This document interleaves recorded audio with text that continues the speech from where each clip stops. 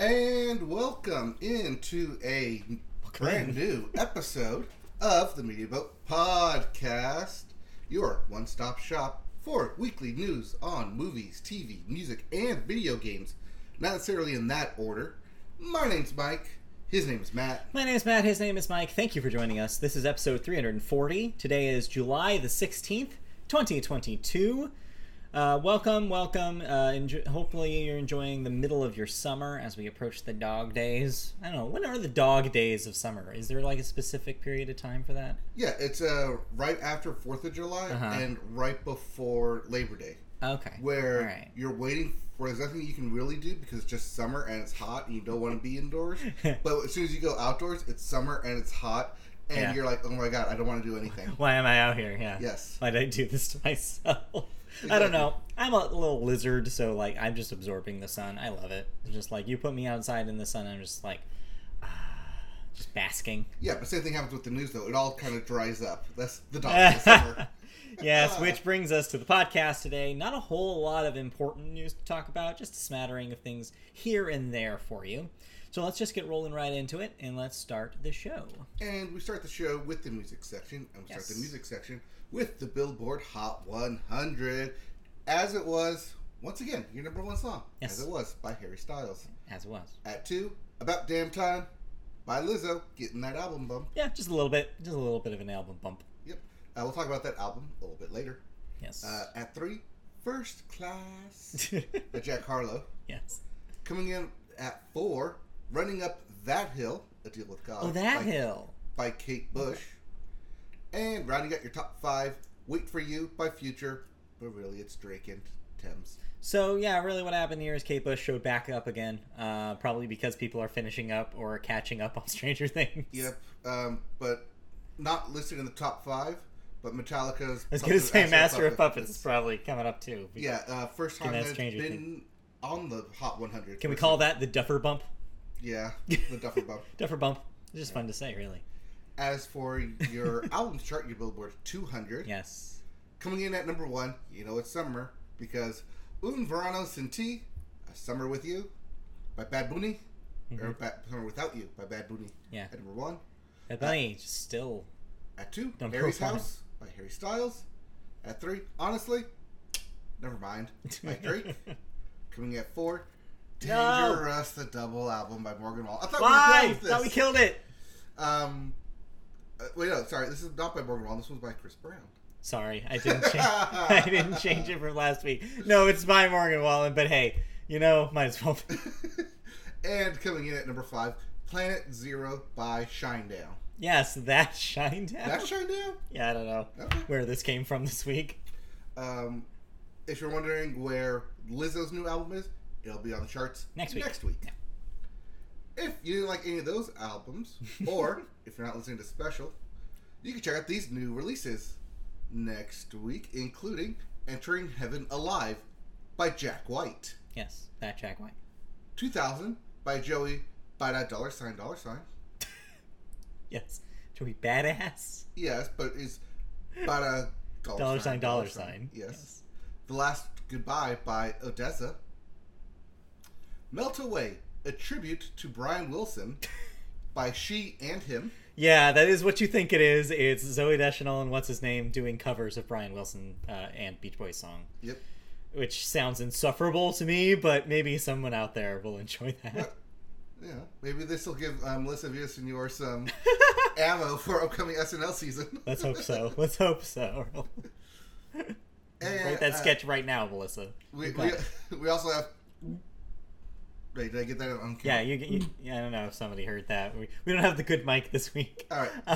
Gulp by Sports Team. Yes. And Hello, Hi by Ty Segall. Seagal? There's 2 L's. Steven Seagal? Yeah. Okay, Seagal. Yeah. Seagal? I don't know. Anyways, let's get into some music news, and we start with Kanye. Yeah. So, AKA Ye. Yeah, this is not something I typically would ignore a Kanye story, but this one's got a legal angle that's potentially interesting. Oh, I love me some legal angles. I know you do, and so I wanted to include it anyways. Oh, yeah. So, Ye, as he likes to be now called, yes, is the subject of a lawsuit filed Thursday that alleges he and his firms are holding out a more than $7.1 million owed to a production and design firm that worked on his Donda 2 live stream release show. His canceled Coachella appearance, his The Free Larry Hoover concert with Drake, several Sunday services, and the rapper's studio spaces. Yeah. The firm, Phantom Labs, alleges that as the unpaid bill began piling up from the multiple projects, it was assured that everything would be paid up once the star collected a reported $9 million fee for appearing at Coachella, which he famously dropped out of. Right. Because once Ye pulled out of the headlining performance with weeks to spare, the company says it was on the hook not just for the millions already owed for past collaborations, but money it had paid other vendors for the Scotched Festival appearance. So, this whole thing reminded me of something I read a few years ago, which was that, like, Kanye had made some sort of statement about, like, oh yeah, everybody thinks I'm rich, but I'm actually, like, not at all. Mm-hmm. And, like, a lot of people were very quick to be like, actually, no, that's not true. But maybe there's some truth to that, because, like, this is extremely funny that all of a sudden he's like, I don't have the money to pay you guys. What are you talking about? $7.1 million? Well, I didn't play Coachella, so they didn't pay me. Mm-hmm. It's like, yeah, you owe for that too, dude. Yep. Like, that was your fault. You didn't pay for Coachella. That's no one else's fault but you. It's just, it's so funny to me when somebody, like, who is such a big, like, performer is all of a sudden like, what are you looking at, folks? He pulls out his little thing, though? He's not just a performer, right? Yeah. He's a producer. Yeah. He's a shoe bag. Like, he makes clothes. He makes cologne. He pulls out his wallet, and a little moth flies out. He pulls out his pockets inside out, you know, that thing. I know. He's probably saying, like, nothing here. No. Like, those, like, clothes company. No, that's clothes company money. That's not performance money. We don't cross money streams. For Adidas. Yes. Anyways, yeah, I don't know. It's stupid. It's just funny that it's like he couldn't even pony up for the things he has done. Like, he can't even pay back his own organization for the money that he spent. It's just embarrassing. He's just a big embarrassment right now. That's all. Oh, don't worry. Someone will work for Kanye West, though. I'm sure. Somebody else will jump on a song with him, no matter what. Yep. All right. Maybe a song you may have heard. Hurdled. Let's move on to our second story. All right, let's move on to our second story about Hurdle. Yeah. Not Wordle. Yeah. Have you not Waffle. Have you heard of Hurdle? Have you played Hurdle? I have heard of Hurdle. Uh-huh. I do not play Hurdle because I'm not that in tune with individual music. We've tackled the occasional Hurdle. We are okay at it typically. Some of the ones are a little too hard for us, especially when it's like some British artist we've never heard of. But generally speaking, you play a few notes, and we most of the time know what we're listening to, so we're okay at the Hurdle.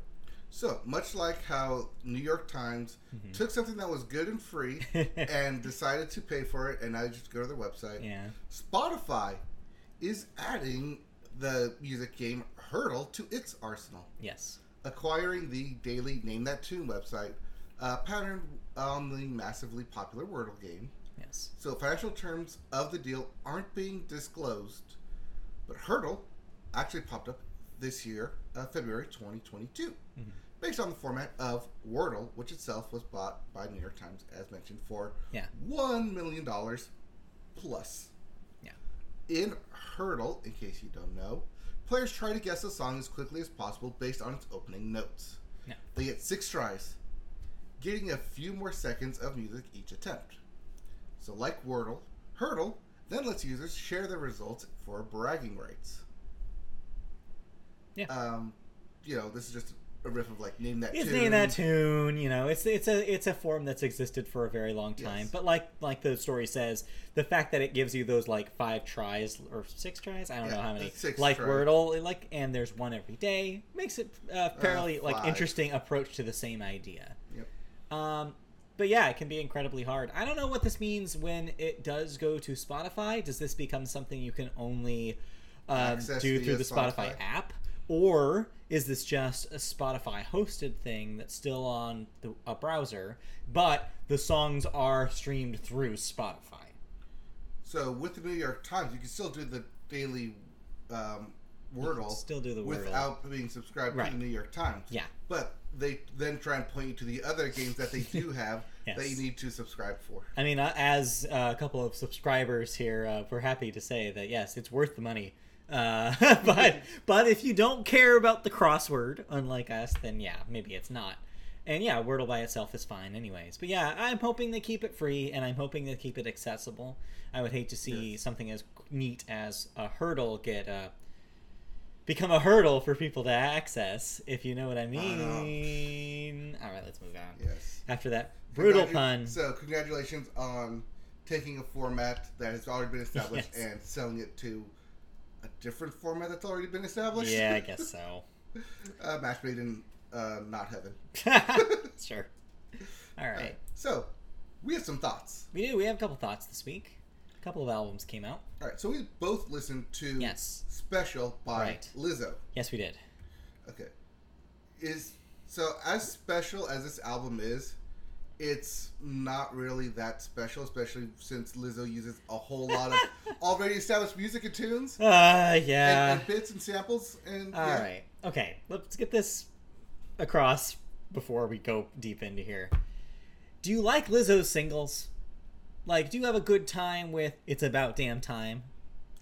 Oh, you're asking me? Like, I'm asking our audience, just people in general. Because if you said yes and that makes you excited and happy, I've got good news. You'll probably have a good time with Special, because Lizzo has figured out what people like about her, what kind of songs people want from her, empowering anthems about, like, you know, just being a badass and being, like, proud of yourself and your body. A lot of empowerment happening here. Mm-hmm. She is leaned all the way into that zone, and that's all that Special is. It is one thing. Does it do that one thing well? I mean, again, if you like the singles, you more or less know what the sound is here. And that's what you get. It's just that if you expected a little bit more, and if you expected songs as catchy as some of her best work, it falls a little short of that for me. And I was pretty underwhelmed by this thing. I had fun with it. I don't know what song you listened to. Okay. All right. But I actually had fun with it. I liked that it was all empowering. I liked that it leaned heavy into that. Mm-hmm. This is what, her 5th album? Is it? In total? I don't know, actually. So she finally found what she's, taking from like the hits that she has, and like you said, fully leaning into it. And that's not a bad thing. No. The thing that gets me on it is that it's mostly not original sound. Right. That's the thing. That's why I opened with that. It's taking bits and pieces, samples from other music genres. So you're like, oh, I heard, like, this is the tune from here. This is the tune from there. Yeah, there's a few songs where it's like, oh, okay, she wants to put a little bit of a disco sound in here because of how huge that Dua Lipa record was. Yep. There's a few moments where it's like, okay, there's a little bit of acoustic guitar in here, like she's trying to get like maybe some like a broader kind of musical palette, but it never comes across as anything but Lizzo expanding a little bit her sound, like, and it doesn't even expand it that much is the thing. I don't know, I just found myself a little bored. I mean, don't get me wrong, you put this in like the background of your Labor Day barbecue coming up here, and you're probably gonna have a good time. It's very good, like, uncontroversial summer music. Like, it's a perfect thing for having a bunch of people over. Like, it works for that. And that's not a bad thing. If you're looking for a comforting summer record, Lizzo has you covered. It's very much that. I mean, it must be, because I listened to this thing 3 times. Yeah, there you go. Yeah, I mean, I feel like part of it for me is that I love when an extremely popular mainstream artist takes some risks, and this is not that at all. I like when there's a little bit of like experimentation. This, like, maybe an inch. She like does an inch of experimentation and then goes back to the comfort zone. Then there's nothing wrong with the comfort zone. I'm just saying that I think I was hoping for a little bit more. This is mac and cheese. Yeah, it is. It's mac and cheese. Yeah. It's delicious. It's good. You know what you're getting. But there's no like extra bit to it. Let me tell you though, you put some chipotle, a little seasoning, and some mac and cheese. Oh yeah, and you add some cream cheese into the cheese sauce. Make it a little cheesy, a little creamier. Way better. That's what this album needs. It needs a little cream cheese and a little chipotle seasoning.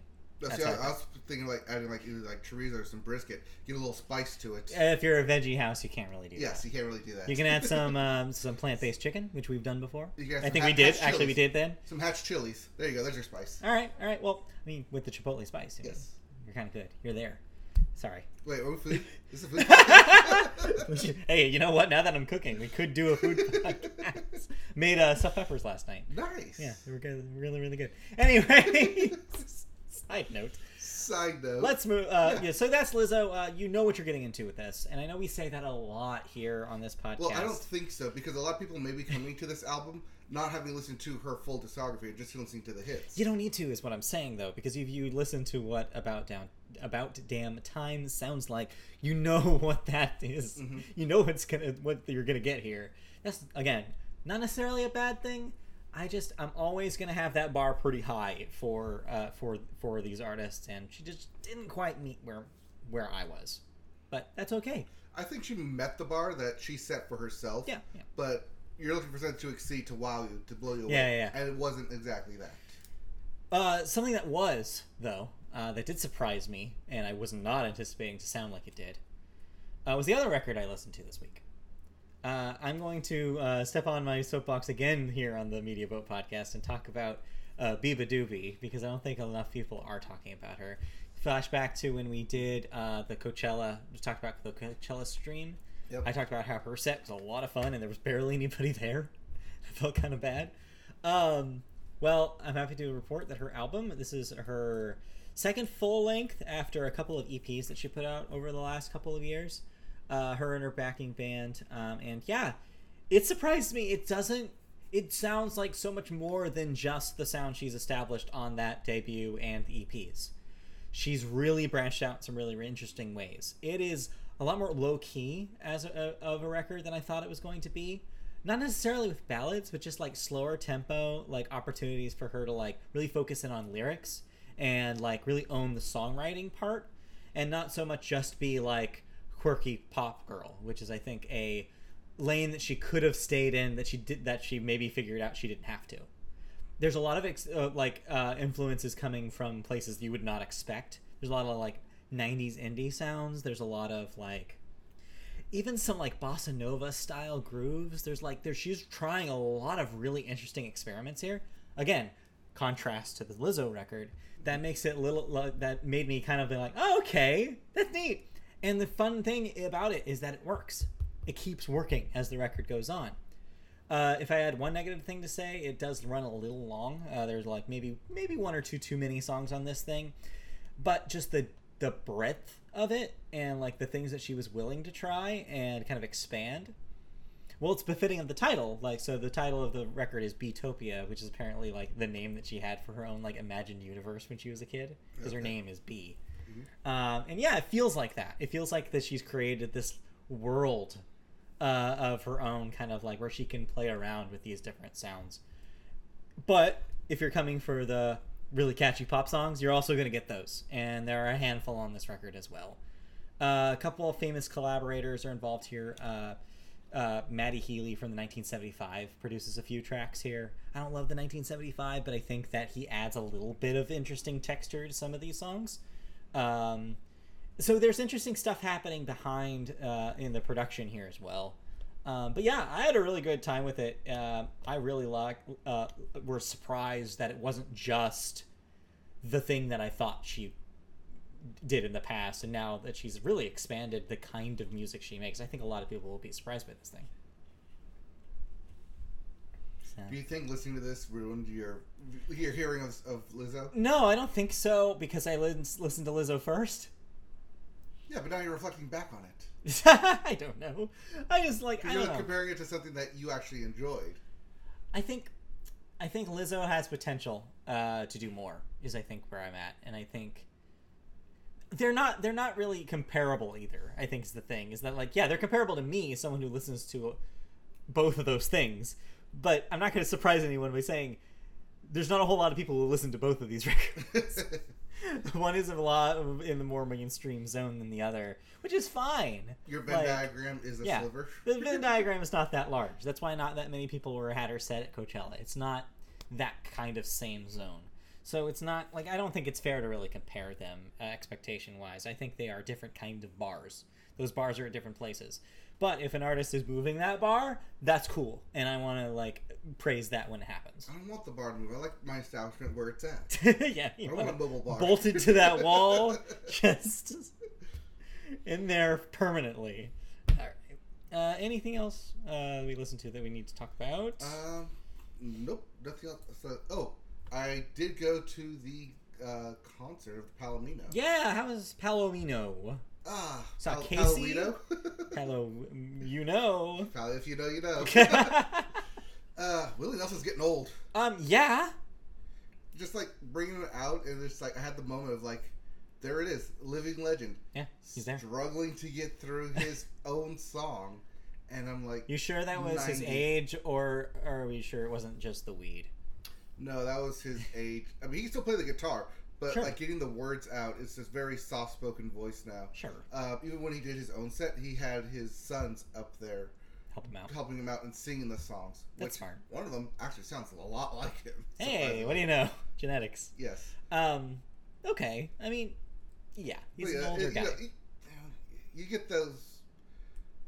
It's like it's fun seeing like these old legacy like American legend acts, and then at the same time it's like it's kind of sad. It's kind of sad because you know they're not going to be around for very much longer. Yeah. Then again, they've been saying that about Willie for like 20 years now. Right, so. Like we talked about last week about Santana, Christie's theory, which Christy, I mentioned your theory last week on the podcast about how all the artists who did a lot of drugs in the 60s are just like encased in like some sort of protective shell and will never die.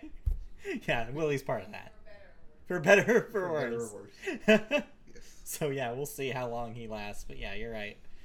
It can be sad. Yeah. But Casey Musgraves. Yeah. Yes. Okay. Yeah, that will do it. Yes, but also Casey Musgraves. Casey Musgraves, who was not old, was also there. Yes, and she played a lot of the Starcrossed album. Cool. Which, that's still a good album. It's a vibe. We said. It's a vibe. It's good live. Okay, to be fair, we never said it was bad. No, we just said it couldn't live up to Golden Hour. Yeah, which is, again, that's hard to do. Yes. So, like, it's not her fault that she had to follow a showstopper, you know? Yes. Like, but yeah, no, it's a good record and it's a vibe. Yeah, so. But, I mean, it was a short set because it was a festival. She only played for an hour. Yeah. But because she played both, like, strictly Golden Hour and Starcrossed. She knows what's up. She knows what she's doing. Yeah, and it's good. Both those albums are good. Yeah, they're wonderful. Especially live. Oh, yeah. I was actually going to say, like, Starcrossed stuff, I bet, really works live because so much of, especially at a festival, you want those vibes. Yes. You want vibes. And she gives vibes. Yep. On that record. So, yeah. That's cool. Anybody else of note you want to shout out from the Palomino Festival? Turnpike Troubadour. Lots of fun. Turnpike Troubadour. Yes. I've never heard of them. They are lots of fun. And you can listen to them on a long, hot summer day. And if you know that reference, you know that reference. I don't, but I'll take it. Cool. Great. I thought you were going to say Turnstile for a second. I was like, Turnstile wasn't Palomino? No. Orville Peck was there, though. Orville Peck was there. Yes. I can confirm. I've seen Orville Peck twice now. I like how you have nothing to say besides the fact that you've seen Orville Peck. Yes, I've seen Orville Peck twice now. No comment, I see. All right, let's move on to the next part of the show. Yeah, let's move on to video games, and we start with new releases. Yes. Big release this week, As Dusk Falls for Game Pass, Xbox and PC. So this is the one, in case you don't remember, this is the one that has that weird hand-painted stills art style that occasionally has animation, which I think looks really terrible, but people seem to be into it. I will be checking this one out. Yeah, this is on Game Pass, so I might take a look, but I don't know if I'm in the mood for that kind of like adventure game right now. Not really looking for a narrative game, so might be neat though. Well, we also have Ending Extinction is Forever. Endling? Endling. There's an L in there. Extinction is for? Okay. Endling. For PS4, Xbox One, Switch, and PC. Yep. Your other big release, Stray. Yes. For PlayStation and PC. That is out on Tuesday. I will play this since it comes included with my PlayStation Extra subscription. Yes. Yeah, I want to play as the kitty cat. That's just all I want to do. So I may actually upgrade to extra just to play this and then see where it goes from there. Yeah, I haven't done that yet. It just put me back to the essentials. Yeah, I'm really excited to play as the kitty cat. We also have River City Saga, 3 Kingdoms for PS4, Switch, and PC. Which, from what I can glean, is a crossover between the River City Brawler games and the 3 Kingdoms legend from China? What? There have been 3 Kingdoms games in the past, but this is not that. This is still a brawler. And I'm really confused with what it's trying to do, but sure. Okay. Right. There's also Wayward Strand coming out for everything. I don't know what that is. Capcom Arcade 2 Stadium. Second Stadium? I don't know. For PS4, Xbox One, Switch, and PC. Capcom Arcade Games Collection. And Live Alive for Switch. So I'm still not really sure about how to say this. I think it may be Live Alive. Or Live Alive. I don't think it's Live Alive. That sounds really weird. Live Alive? Live Alive? I think it's Live Alive. Anyways, this is a Switch remake of a Super NES game that actually never came out in the US back in the day. It was a Japanese exclusive. It's a traditional JRPG, except it's got some wild time travel shit in it. You might want to check this out. Okay. It seems like it might be your thing because it does some weird stuff with time travel and storytelling where you're jumping from different decades and stuff. It seems like it's always been a pretty neat game, and they hadn't translated it for the US until now. So people are excited about Live Alive. I don't know. Seems cool. So if you enjoy Chrono Trigger. Yeah, very Chrono Trigger. I believe it's a Square Enix game. So yeah, I believe it's that would from make sense. a lot of the same. I believe it's from the same minds that brought you that game. Right. So there you go.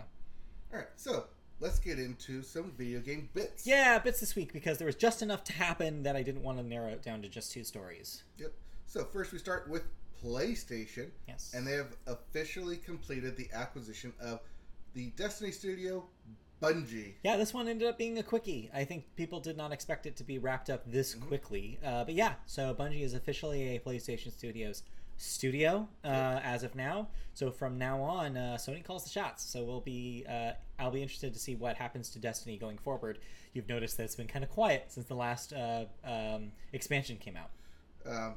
Put all the DLC on the PlayStation. Please, yes, put in extra. Just put one place where you can do everything. Yep. Yeah. All right. Speaking of PlayStation, Sony has revealed PlayStation Stars. Yes. A new loyalty program featuring digital collectibles. So no, digital collectibles, not NFTs. All right. Well, yes.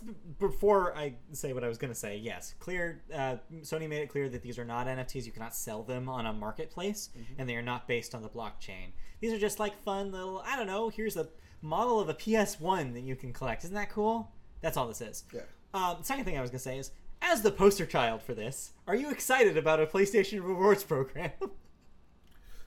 Shouldn't they have done this before? Yes.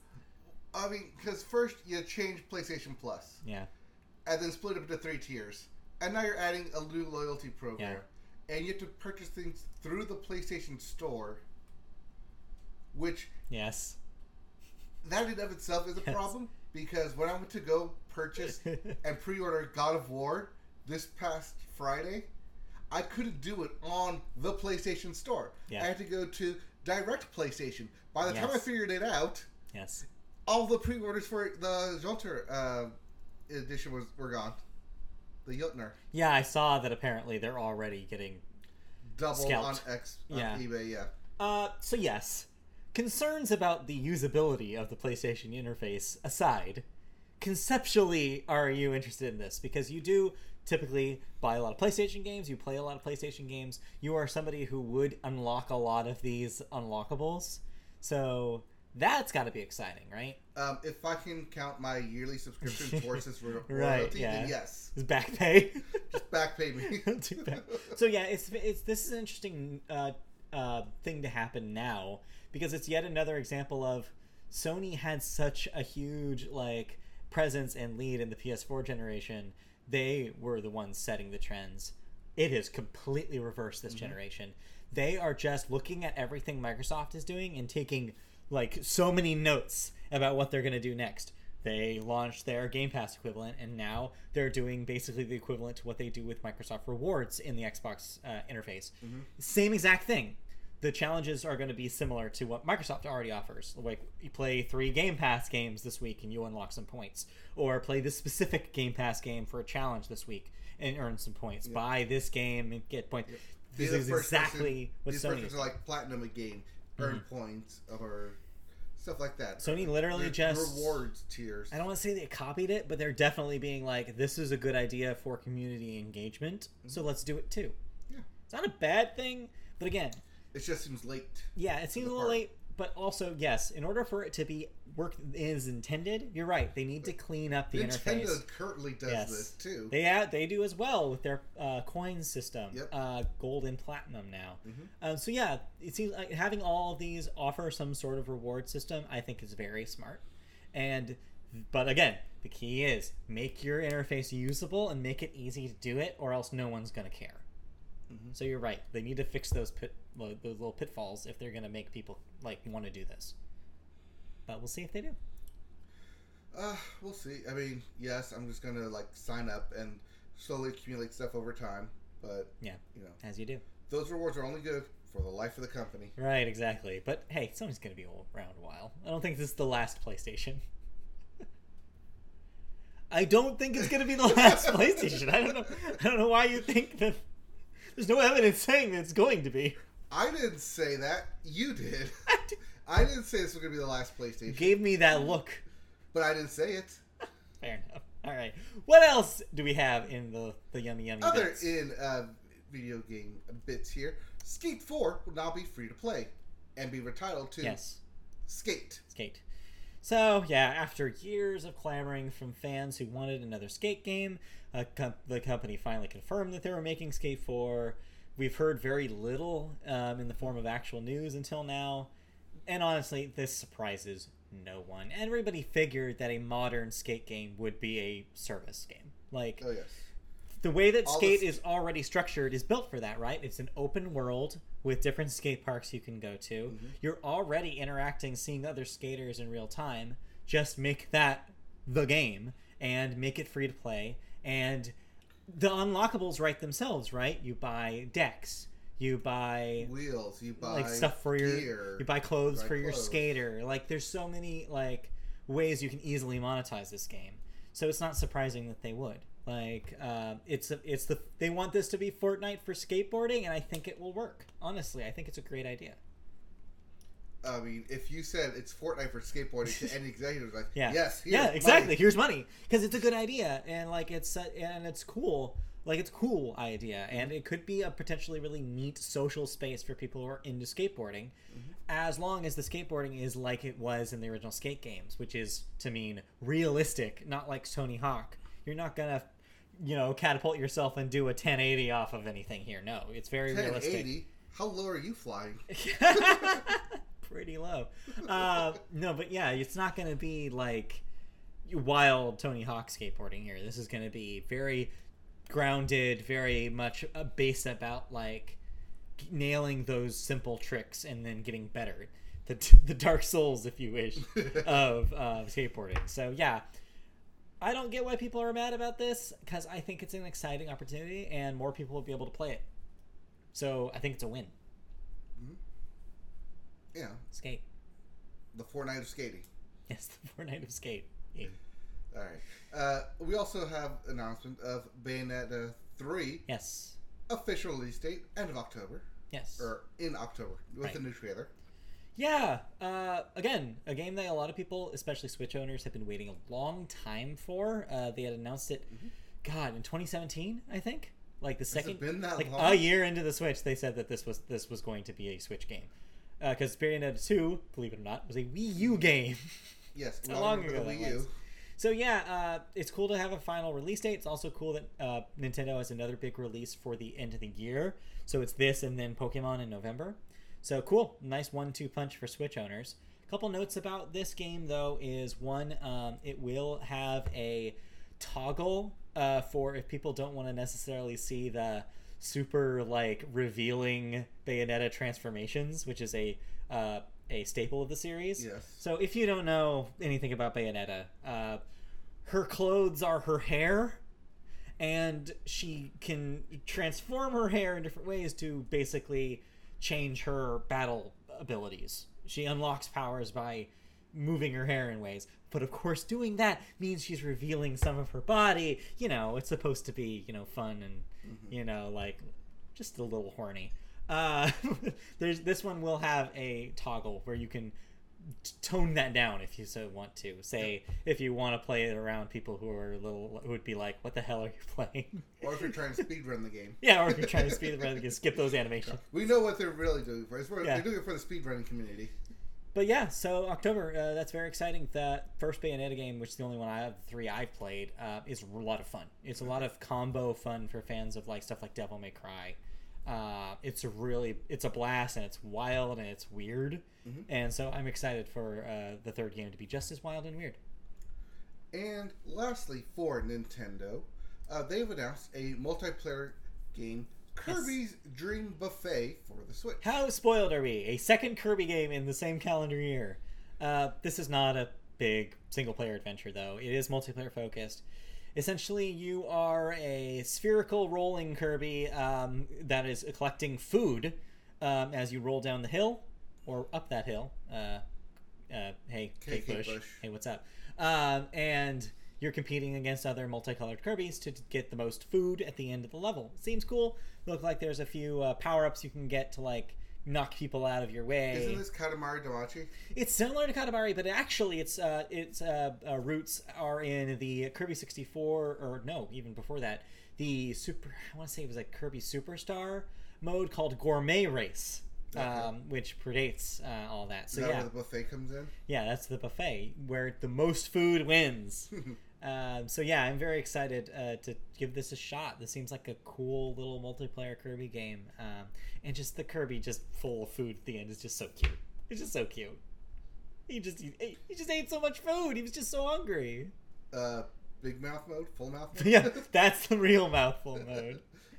Anyway, so that's Kirby Dream Buffet, and that will be coming later this summer, according to Nintendo. All right. Any other game bits news? I think that was the major stuff that I can recall. I didn't talk about the whole everybody being pissed about the God of War collections and the steelbook that doesn't come with a disc, because we kind of touched on that last week. So, but yeah, apparently that blew up over the week and people complained about it, because of course they did. But there's people who have the digital edition that aren't going to need the disc. I know. It is kind of weird, though, that they're not selling a disc with that steelbook, though, yes. Right? What do you put in the steelbook? The map. but steelbooks are made for discs. They have a little disc indentation. Yeah, but you also put it on the shelf to say, see, I have the steelbook. Put it next to your other steelbook stuff, like Horizon. At least put like a disc of something else in there, right? Yeah. Like a soundtrack? Maybe. Could have done that. Anyway. Although one of them comes with a vinyl record, though, yes, which is Bear wild. McCreary's vinyl record. Bear McCreary. I can't believe that's the guy's name. Yeah, it is. That guy's name is Bear McCreary. Yeah, it is. Do you think he and Bear Grylls hang out? Do you think they have a bear club? They bear down. They bear down. They have a bear. Oh, anyway. Are there kids named Cubs? Aww, that's cute. All right, we need to move on. Right. We played a game. Well, no, lastly, didn't Sony also buy another studio? Oh, Haven Studios, yes. Which is the thing that Jade Raymond built, and they were on actually some Sony stream a couple years ago saying that they were working on something. Well, PlayStation bought them. They were already being funded by Sony, so it made sense for them to just buy the studio outright. So yeah, no surprises here. That's why I didn't really include it here, is because, yeah, of course, Haven, a studio funded by PlayStation, would be bought by PlayStation. Makes sense. Yeah, checks out. Yep. All right. So, thoughts. Video game thoughts. Yeah, you played something. I played something. You escaped. Yes, I escaped an academy.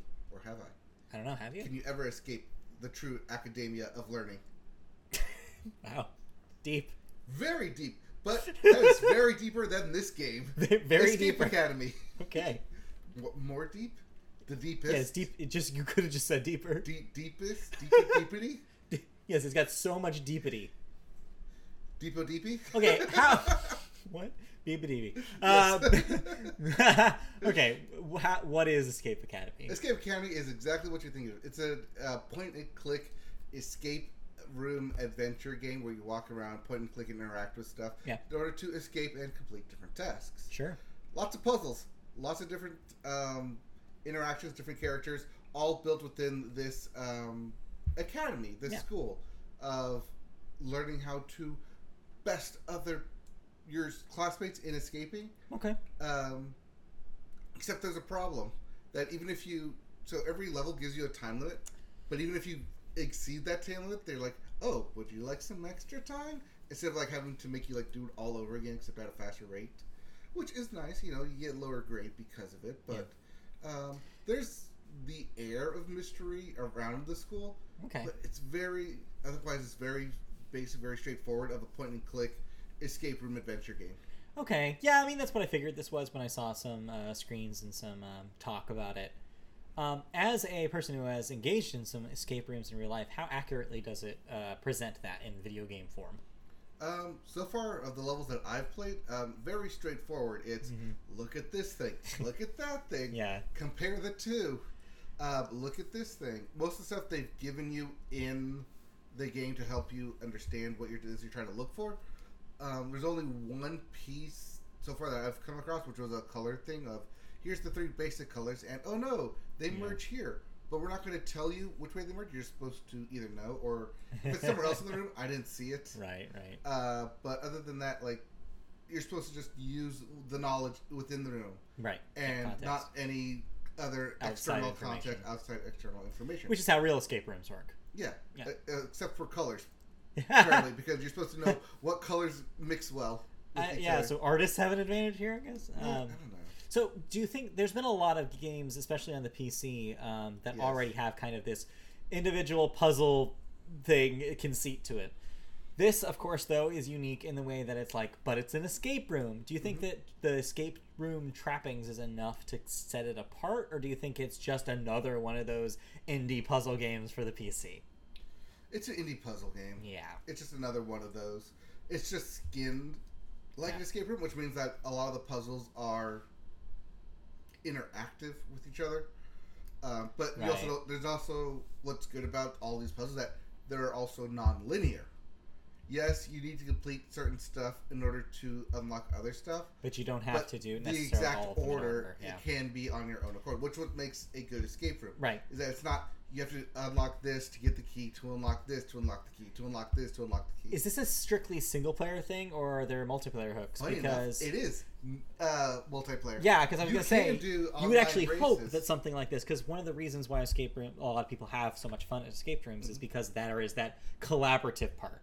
You're working with your friends to figure it out. It's not just you. Yes, so you can do this solo, but you can also do it multiplayer online and multiplayer local play. That's cool. Which is a good bonus. Yeah, that's really cool, because I feel like if that was missing, this would be exceedingly boring. Yes, which means when they eventually do speed run this with multiplayer local, it's going to go super fast. Oh yeah, it's got some experts on there. They're going to love this. Well, cool. And this is available on Steam, I'm guessing? This is a PC Game Pass game. Oh, this is Game Pass. Okay, cool. Yep, at least that's where I played it. Cool.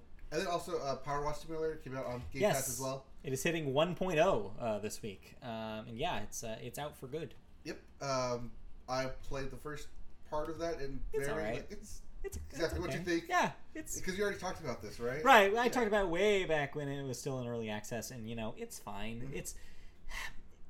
It's what you think it is. It's literally you're spraying water to clean up mess. It's just that. And if that seems tedious and boring, well, I got news for you. It can be. It can also be frustrating because sometimes you'll miss one little bit of mud and you don't know where, and you'll just look up and down the entire level forever trying to find it.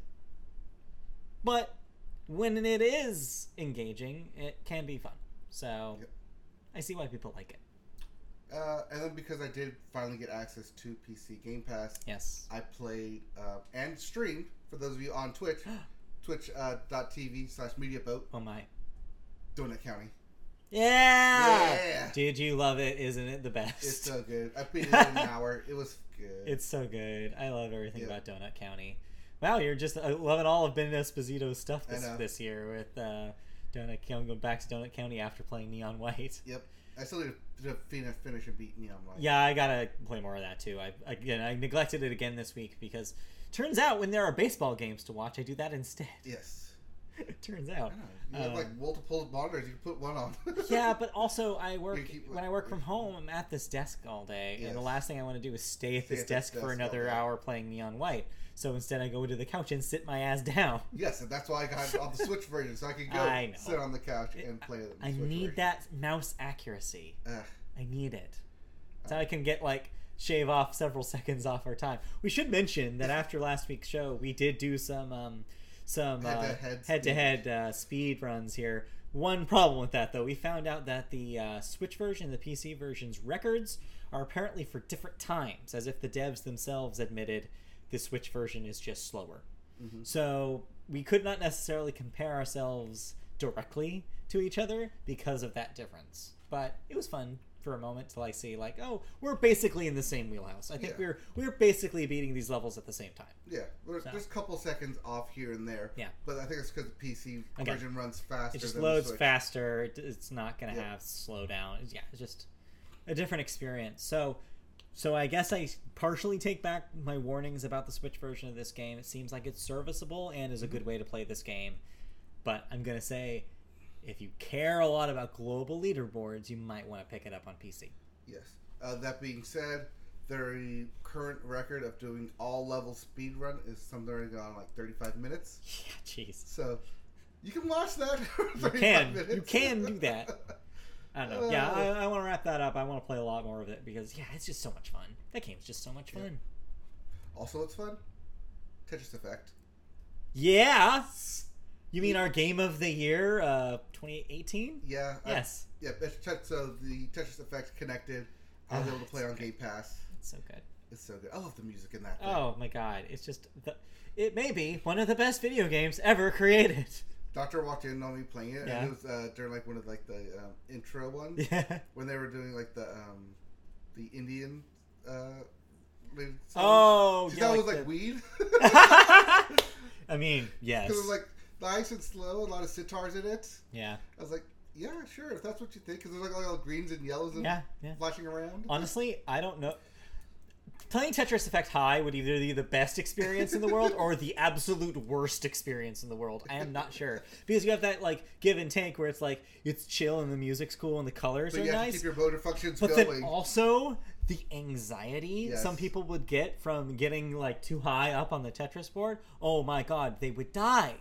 Oh, I'll talk about a show about anxiety a little bit later. We will talk about that a little later. But in the meantime, let's move on because that's pretty much all we've played.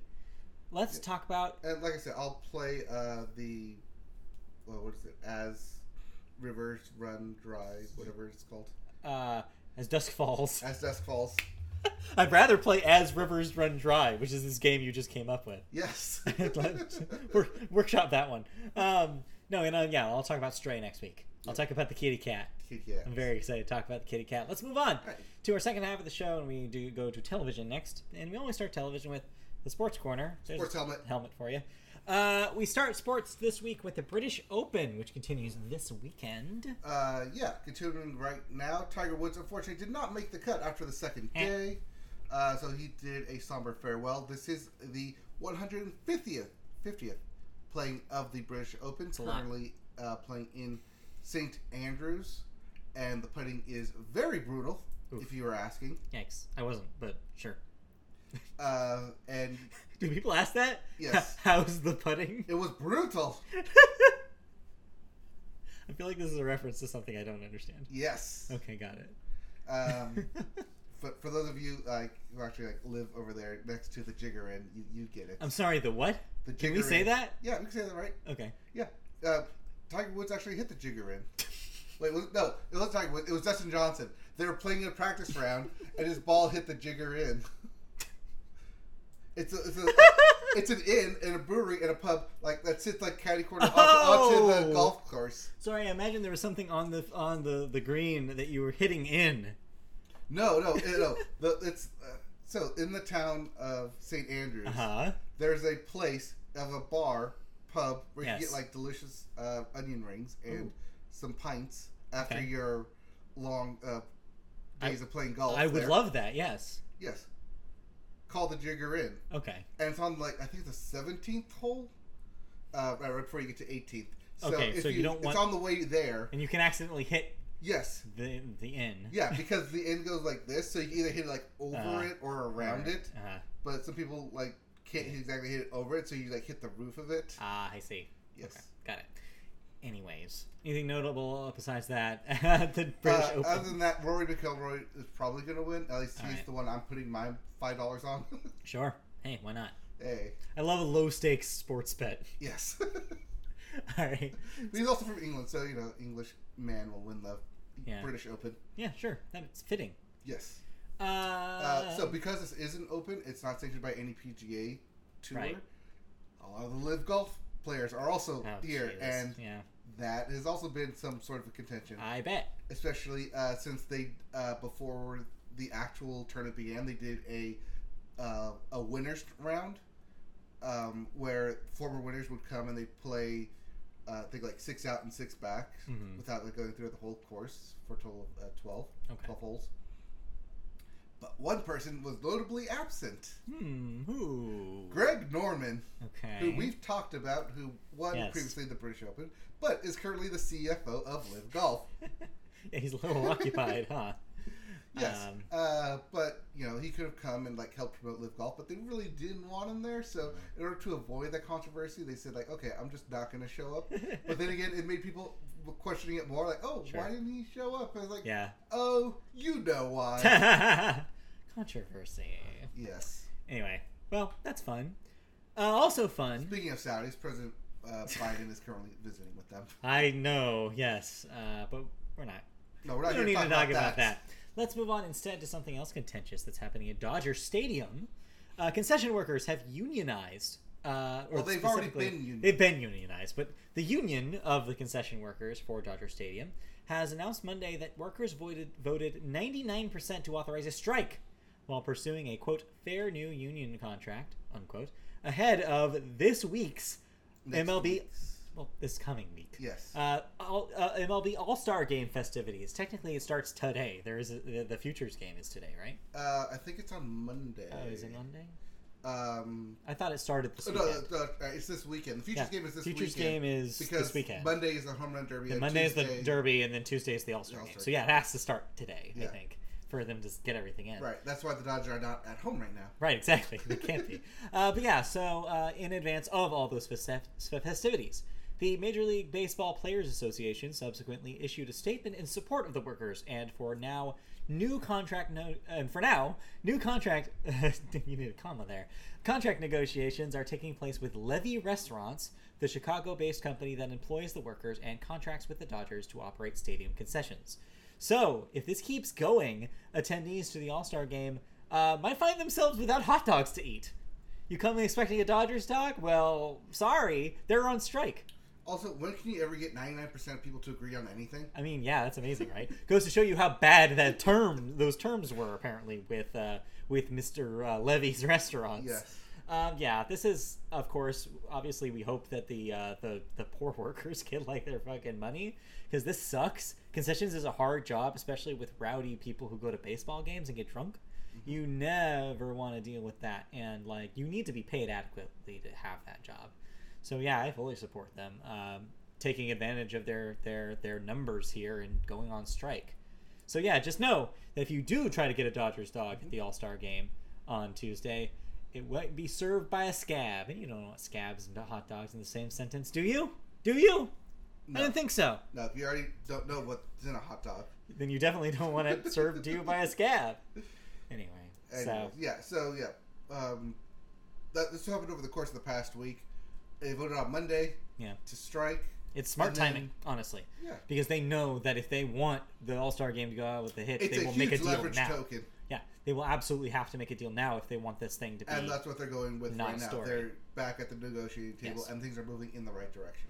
That's awesome. That's good. I love to see unions in work, and this is good news. This is also our moment to say, hey, All-Star stuff is going to happen. Like we said, Home Run Derby on Monday. None of our favorites made it this year, but Albert Pujols will be there. Pujols will be there because it's his last time, and so they're basically rolling out the treatment for him. Right. Like, thank you for your 50 years of service. He's not been in the league for 50 years. You sure? I am positive that that's not possible. 20 years of service, whatever. Yeah, 20 is. Might as well be 50 in baseball years, though. Yes. But yeah, so that's why he's the machine. So go see those balls get smashed on Monday, and then Tuesday will be the All-Star game. Or if you just want to put the money, just give the trophy to Pete Alonso, the polar bear. Just do it already. Yeah, just do it already. But yeah, then Tuesday the All-Star game, and if you want to tune in afterwards, the celebrity softball game. Still no word I've seen on who's going to be the actual starting pitchers. Right. Yes, it seems like all signs point to Kershaw for the National League and Ohtani, and maybe Ohtani for the American League. That might not be the case when we get to Tuesday, but seems likely. But Ohtani is a pitcher, an all-star pitcher. Yes, it's just not confirmed if he's going to be the all-star starter. Right. Pitcher. He's already in the game as a DH as well. Yes. So. I think it's a lock. I think that you will see an Ohtani-Kershaw matchup. I'd like to see that, too. I think it will happen. Mm-hmm. Especially with this series that's happening right now with the Dodgers and how well Kershaw pitched. There's no question it's going to be him. Especially if they only get to pitch one inning and then get taken out. Honestly, that's fine for Ohtani. I'd prefer that. We don't want what happened last year where he got his swing all out of whack after being in the home run derby. Yep. And so, yeah, it'll be better. This year. Better for everybody. Also, note about other All-Star Mike Trout. He's currently been out of a couple games this week due to some back spasms. He is planned to return tonight. We don't have the lineups yet tonight, but we will see, and we'll know because we'll be there. But also, he is still expected to play in the All-Star game. Nothing should disrupt that. So, close call. Very close call.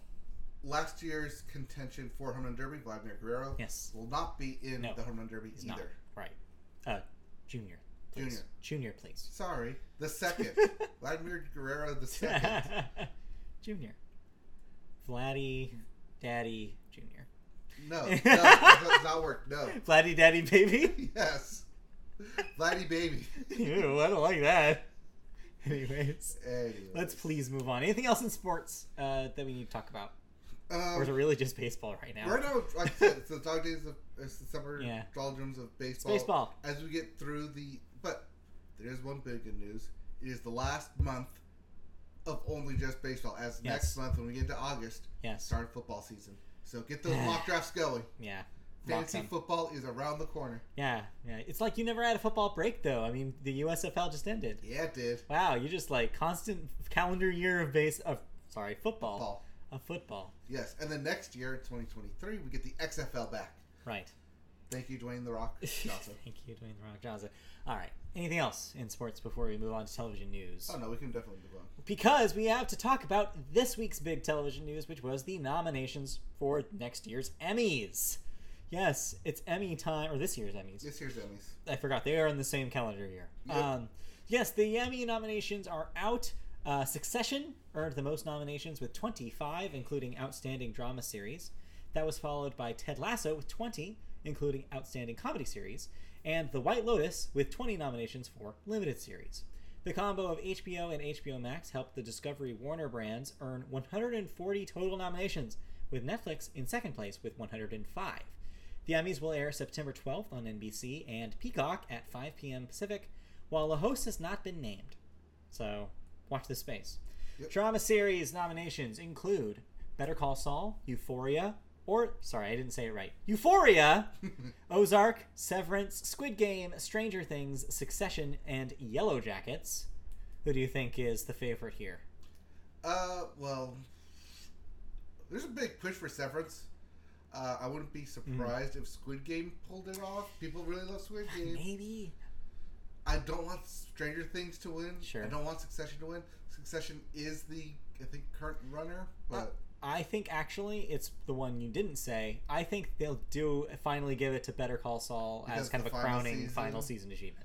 They've done that before. They'll give it the Schitt's Creek treatment, right? Where it's like, this thing is over. Let's finally do it. Because it's currently airing. Yeah. So they have next year's Emmys to be the final season. Oh, you're right. Okay, I'm a year off. You're a year off. It could happen though. Well, okay, if it's not Better Call Saul, because these are the Emmys for everything that happened last year. If it's not Better Call Saul, I could see Euphoria. Honestly, I could see Euphoria here just because of the HBO push. It might be Ozark's last bid. That would don't think Ozark has ever been that big. No, I don't think it has a chance. I could, although you're right, I think if there was a surprise, it's Severance. I think Severance could easily sneak up and be the dark horse. The critics love Severance. Critics love Severance. And everybody who I talked to who watched it loves Severance. So even here on this podcast. Yeah, goes to show you. Someday I will watch it. Maybe someday never. you'll watch it. I don't know, probably not. Let's then for the comedy series, real brutal lineup this year. Abbott Elementary. Yay! Good to see the sole network show in this list. Barry, Curb Your Enthusiasm, Hacks, The Marvelous Mrs. Maisel, Only Murders in the Building, Ted Lasso, What We Do in the Shadows. So out of those, yeah, I'm feeling pretty comfortable saying that it's probably Hacks again. So Hacks won last year. Yeah. That's only because The Marvelous Miss Maisel was not nominated last year. Yes, but I think that it's had its chance. And I think that Hacks will probably win for a second time. I don't think Only Murders has the momentum. I think it has star power, but I don't think it's going to beat like other things in this category. You can say this, but we all know we're voting for Ted Lasso. I feel like Ted Lasso has maybe ran its course. No. Emmys wise. No. After the Hacks win, I can't see it winning again. No. I'm sorry. I think it might be done. Okay. I think what should win here is What We Do in the Shadows, which has been fantastic. Season 4, I was going to mention this in thoughts, but I might as well just burn it here. Season 4 just premiered last week, and it's just as good as it always has been. So I think that's an easy win here. Christy, do you have things to say about these nominations? Yeah, What We Do in the Shadows. Yeah. Should win good. for Wellness Center. Yes. Specifically, yes. It's so good. That episode is nominated in the writing category, rightfully so, and should win it. But yes, you're right. The power is probably between those three, between Hacks, Maisel, and Lasso. Yep. You could see a Barry upset here because it's also in its finale. I don't think it's in its finale. I think it did. I don't think it so. It did. It ended. It's over. No. No? I don't think so. I thought it was. Everybody on my Twitter said they watched the last episode. Yeah. Okay. So maybe it's over. I don't know. But yeah, unfortunately, I don't think What We Do in the Shadows actually has a chance. And I also don't think Abbott Elementary, as much as I love it, it's still a network show, and there's too many prestige comedies in this list. I think it gets obliterated. Your dark horse is Curb Your Enthusiasm because of Larry David? Because why? Just because of Larry David. It's always there. Yep. But yeah, no, I think this is Hacks. Again. Yep. Then, for limited series, your competitors this year are Dopesick, The Dropout, Inventing Anna, Pam and Tommy, and The White Lotus. White Lotus is the easy answer here because it was the big phenomenon. Yes. It would be really funny if Pam and Tommy took this because it is a comedy limited series, which makes it stand out from the others. Mm-hmm. Because everything else is dramatic. Yes. But yeah, I think this is The White Lotus. Technically, The White Lotus falls under dramedy. Sure. But yeah, it has the push. I think it has the advantage this year. In a year where there is no American blank story of either variety, I think that it has a chance. Yep. Congratulations, Jennifer Coolidge. Yes. Get yours. Get yours. All right. Anything else to say about any other weird Emmy stuff? Like I said, I mentioned the comedy writing categories. There's a couple of What We Do in the Shadows episodes, as well as the pilot for Only Murders is in there, and it's an interesting bunch of episodes in there. Yep. We'll talk about what our Emmy predictions are when we get closer to September. To September 12th. But right now, Emmy nominations are out. Yes. So you can stop seeing For Your Considerations. No, you will continue seeing them until September if you live in the LA or New York areas. All right, let's move on to our second story. Hey, did you know that COVID's still a thing? Yes, people are still involved in COVID. Turns out it's not going away, and studios and guilds are aware of this, and they've extended COVID protocols until September 30th. So, you know how we just said that the Emmys are coming September 15th? This would include that. Yes. So yes, the Directors Guild of America, SAG-AFTRA, IATSE, Teamsters, and the AMPTP issued new statements extending the film and TV COVID protocols. The statement said, quote, "The agreement keeps in place the workplace protocols and protections that have allowed for a sustained and successful return to work, while at the same time allowing flexibility to address the changing nature of the virus." Outside of film sets, Public Health Director Barbara Ferrer said on Thursday that Los Angeles County moved to a high-level community spread of COVID. She said during a video conference that if the county remains in the high community level for 2 more weeks, an indoor mask mandate will return, starting July 29th. The COVID Return to Work Agreement has been in place since September 21st, 2021. The latest agreement is set to expire on September 30th and is likely to be reworked again as circumstances change. So, yeah, we're still trying to figure out what can be done on sets and what can't be, like how often to check check tests, like to have check your like whether or not you have the disease, and et cetera, et cetera, et cetera. Like, they're making sure that this continues for the time being, especially as cases continue to be consistent in LA. Yes, because we've had a rise in LA. Even my workplace has said that because of the new, what would they say? Because we've moved into the high risk elevation now for COVID protocols, that they're requiring people to wear masks consistently within the building, except when eating lunch or in your own office. Which makes sense. Yeah, away from people. Yeah, I mean, when I'm at work, I wear a mask all day, except when I'm eating lunch. Yep. So, yeah, it's why I'll probably likely wear my mask tonight at the game, because I'm surrounded by all those filthy Los Angeles Dodgers. No, Yeah. I'm sorry. I have nothing against Dodgers fans. I'm sure a lot of Dodgers fans watch this podcast. No offense. It was a joke. It was a joke. I promise. I will still be wearing a mask. Anyways, let's move on. Into some thoughts, and these will be some fun thoughts. Before we get to wrapping up Ms. Marvel, you have a couple of things that you want to talk about. Yes. Both of these are on HBO Max. You can start watching them now. Both of them just started. First one, so remember how a couple of weeks ago I said that I caught up on F-Boy Island? Yes. It aired last year? Now and there's I thought, more. How could they make a second season? Well, they did. If everyone knows that you can't win the money. Well, they did. Well, they did. There's a second season. There's more F-Boys on this island. At least they're like better at spotting the F-Boys, I feel like. But at the same time, I'm always great at spotting an F-Boy. I mean, Like, that guy? That's an F-Boy. Yeah, I mean, I don't know. Maybe I have like a difference of opinion because I just watched the first season. Yeah. I didn't have to wait the whole like 6 months for the new season to return or for the season to come back. But oh my god, some of these boys are just upright, dirty and filthy, and just don't know how to act. Oh Wow. my god. This is just mom energy coming off of this right now. Mom energy? No. Don't know how to act. No, it's not just don't know how to act. It's I'm going to play all sides of this, like, 3-way triangle to, like, better my chances of staying here instead of trying to focus on one person. You know? Like, you would in a relationship. You focus on one person, not try and... Depends, but sure. Try and woo 3 different people at the same time. Oh no, there's some people out there. That's just heavy F-Boy energy right there. But yes, F-Boy Island, it's back on HBO Max. It's the perfect trash TV that you're looking for. Yeah, I didn't know until last night that Nikki Glaser hosts this. Oh yeah, she does. Okay. Did I not mention that? No, I don't know if you mentioned that. Oh yeah, Nikki Glaser hosts this thing. Yeah, well, that's fun. It's hilarious. Yeah, so how does this rank among the pantheon of recent stupid ass dating reality shows, like your Too Hot to Handles, your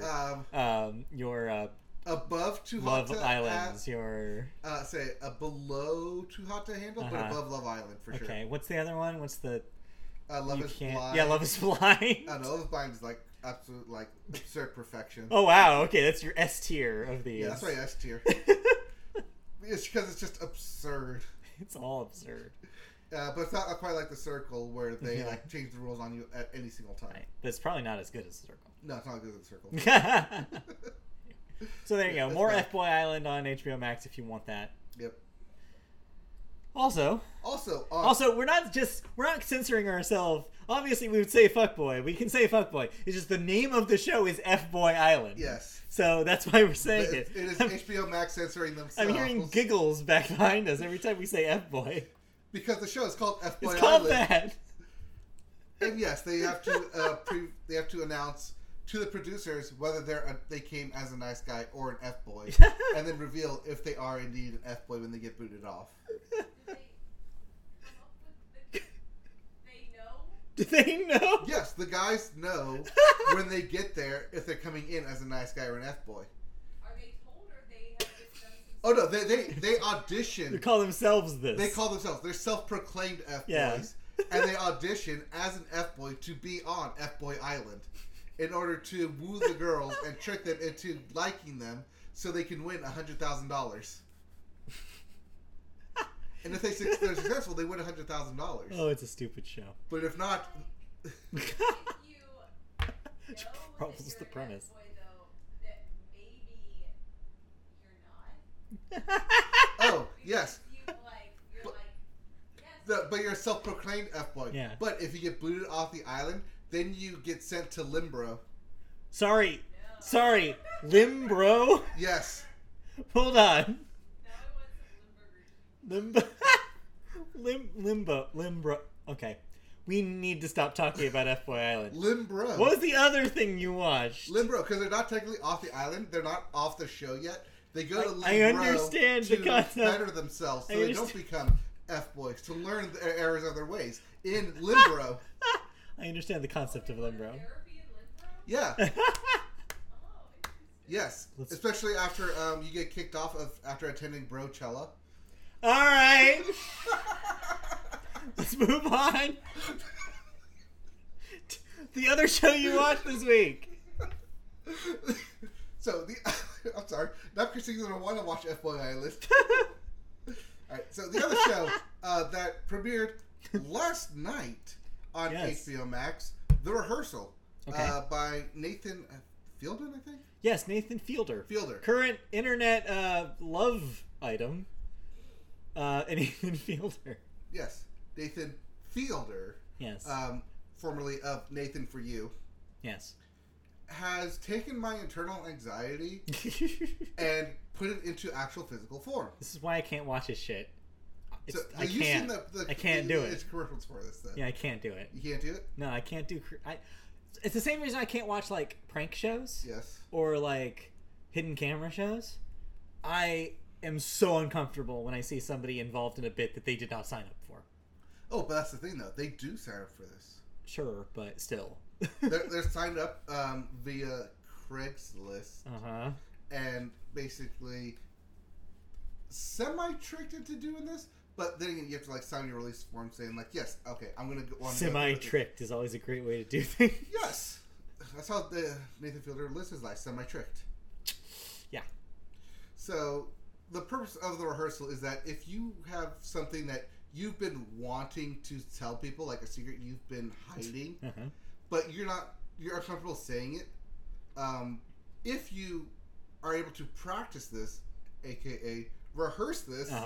In a space that is virtually similar and identical, and basically pull out a flow chart out of this of every single thing that could happen to it. Okay. You would know ahead of time how to react, how to handle yourself. Sure.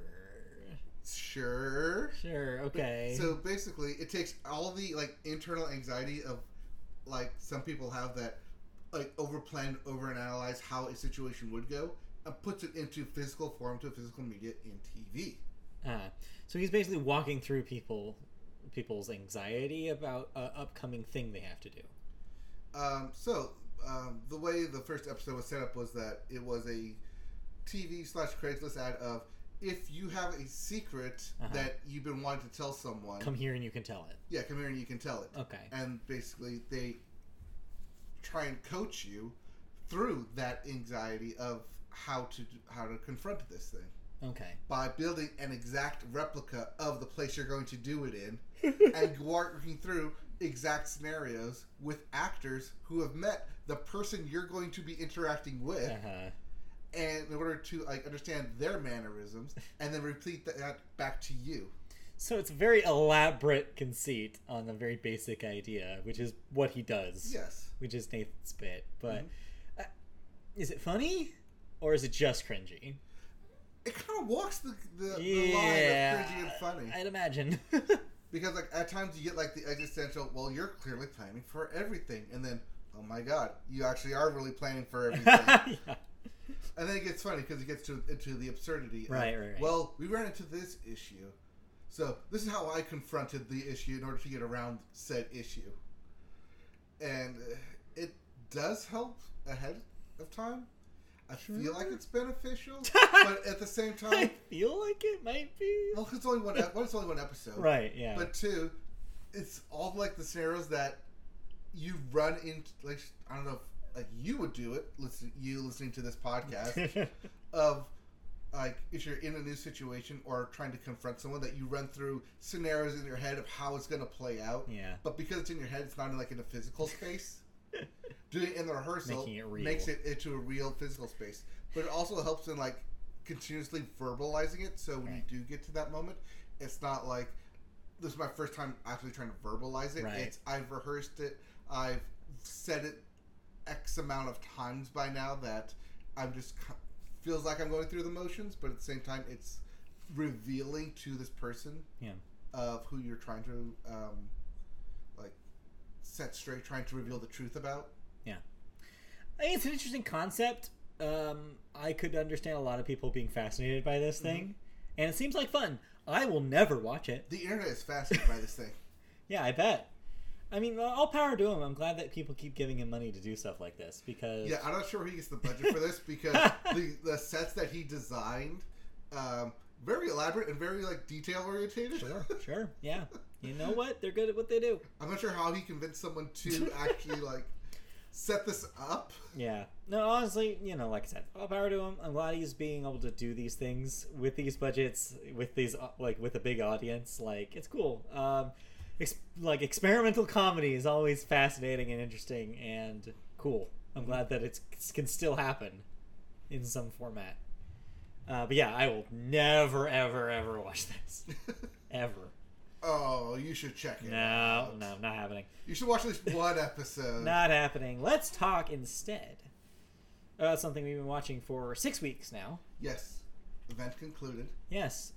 Disney Plus is Ms. Marvel, the newest MCU series. Yes. Or limited series, to be more specific. The Marvelous Miss Kamala.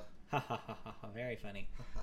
So yeah, we talked about briefly with the first episode how it is trying to do something a little different than the other MCU shows have so far, which is really focus on a very specific culture and a very specific family and not be so universal, which I think is actually a really interesting and good move. Not pinpoint it on a very specific mood and vibe to really tell a person's story and make it extremely personal. So even when it does get Marvel-y and the special effects start happening more and you do get that lore dump, it still feels more intimate. It never gets so big that the stakes are world-threatening. Well, and it does that for the first 4 episodes. All right, okay. So yes, this is when we say, yeah, it does get Marvel-y. I don't want to pretend that there's not a turn here. Just like WandaVision and just like Loki and just like literally all of them do this. Yep. You get past that 4th episode and then you get the lore dump and then you get, oh, now that person has powers too, and now the stakes are about the powers now, and there's an alternate dimension happening. Yes, people who are not necessarily geared up for that will roll their eyes will glaze over, they'll just be like, all right, where'd my show go? Yeah, so Christy, do you want to talk about your experience with Ms. Marvel? I guess. So it was fine. Yeah, so we watched it together, and I could tell that I think that I was still in it, but maybe a little less so once they started doing that stuff. But by the time they ended it, I feel like they nailed the landing. I liked how the final fight was not an Earth-ending. Those were not Earth-ending stakes. Yes. It was literally like, okay, they're going to get taken away or potentially like shot by the police. Not police. Well, yeah, the fancy police. Yeah. The DOD. But it was never about the world will explode if we don't do this. It was never that high. Kind of refreshing from a Marvel standpoint when the bar has been so high. It was, but that was only in episode 5, and it didn't get too outlandishly high outside of like the alley they were down.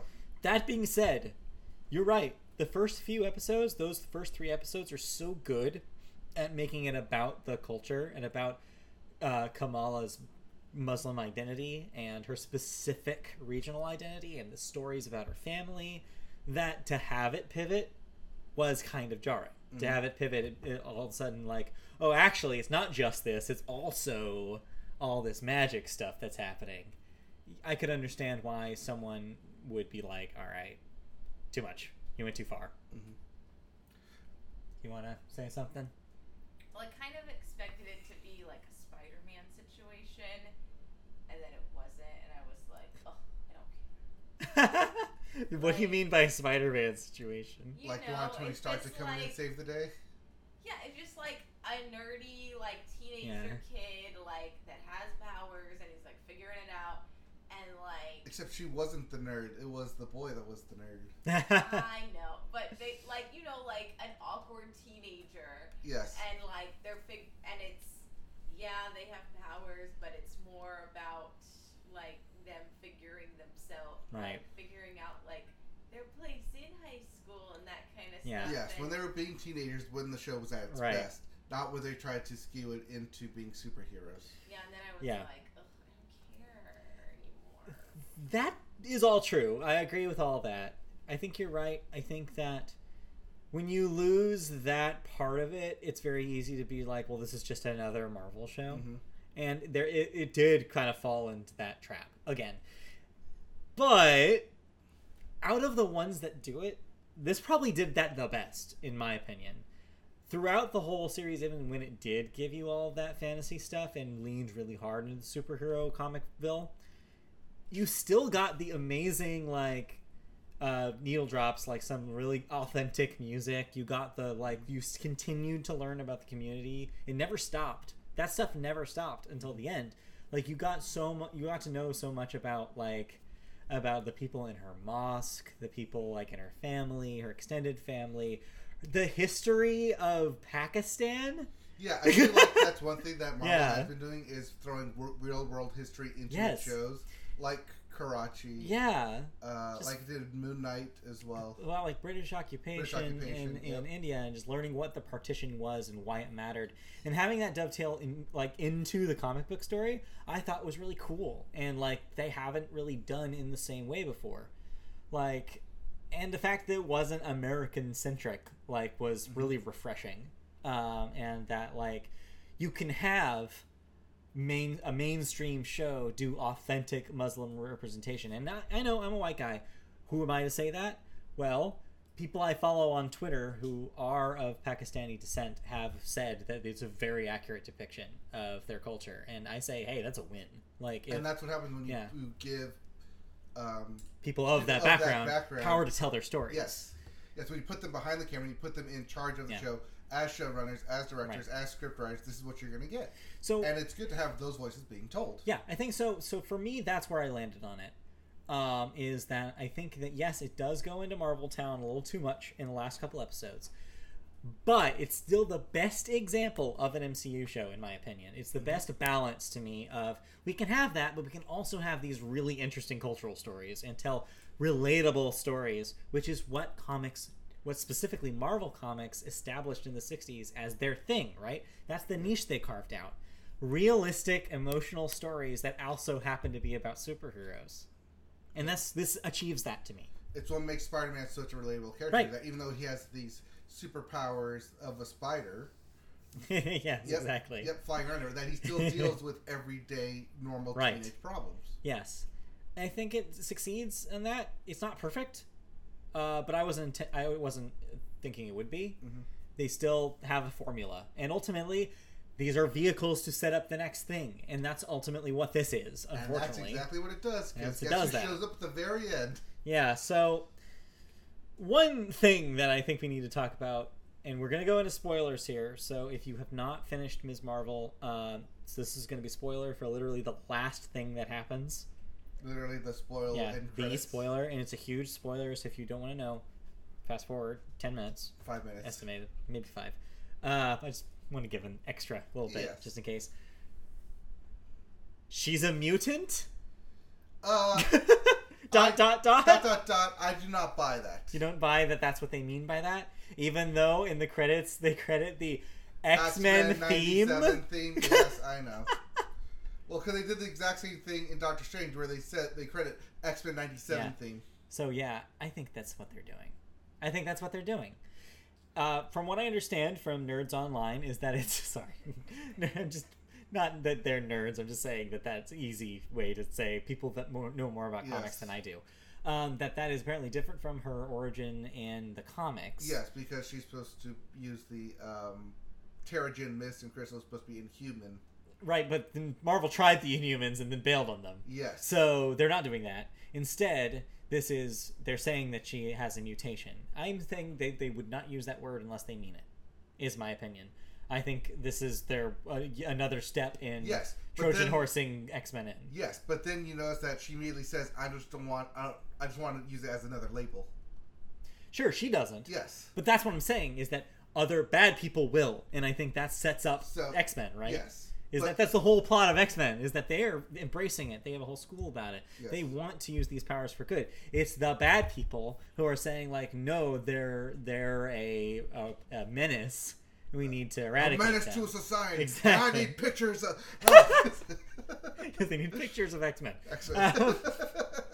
Yes, we're combining all our universes. No. See, truly, the metaverse is here. So that reference is actually done on purpose. Because what I think they're going to do is use Kamala Khan, Ms. Marvel, in the eventual Civil War story that was supposed to be Peter Parker, where as a kid, like everyone thinks it's part of the original Civil War arc, right? Where one of the big comic scenes in Civil War arc is Peter Parker siding with Tony Stark, but then ultimately siding with Captain America and revealing that he is Peter Parker underneath the mask, and everyone realizes, wait, this is just a kid?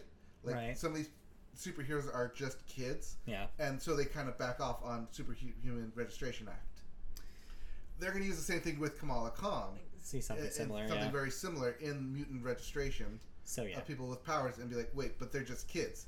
Like, it's not, Miss Marvel is, like, 20-something-year-old running around, like, solving crime. No, this is a kid. No, I think I think absolutely they're setting this up. I think that this has to be on purpose. I think when we were talking... In addition to Incursion, which is coming 3 years down the line. And hell, we were just talking about people are like frustrated. Oh, what's the goal for Phase 4? What are we doing here? It's X-Men. Yes.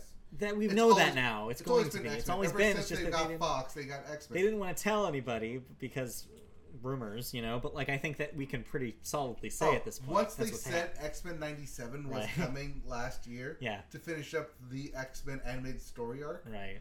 That is where they were going. That they're going to bring that X-Men animated comic book somehow into also actual MCU universe. We need to shout out that theme song because it bangs. Oh yeah, anyone who doesn't know that thing, very iconic guitar riff. It's classic. And those little MIDI strings. Yep. Anyways, we will know more because Comic-Con itself is next week. All right. You can go back to listening. I told you, to under 5 minutes. Under 5 minutes. I thought you were going to talk about like Brie Larson just showing up randomly at the end. Oh, that's another spoiler. Thank you for doing that. Well, we're still within the 5 minutes. No, that's obviously a setup for The Marvels, which is the movie that they will both which is coming next year. Next year. We still have a whole year to ponder and theorize and wonder what happened to Miss Marvel and how did Carol Danvers come here where somehow where Kamala Khan transform into her. I don't get it. Yes. We'll find out. Anyway, let's move on because we spent a lot of time on that. Yeah, we did. Anything else on television that we want to talk about? Oh, Tuca and Birdie season 3 premiered. Yes. The first 2 episodes are up on HBO Max. They air on the same day, actually. They say next day, but really, since the Adult Swim broadcast is at midnight, that's same day, people. Yes.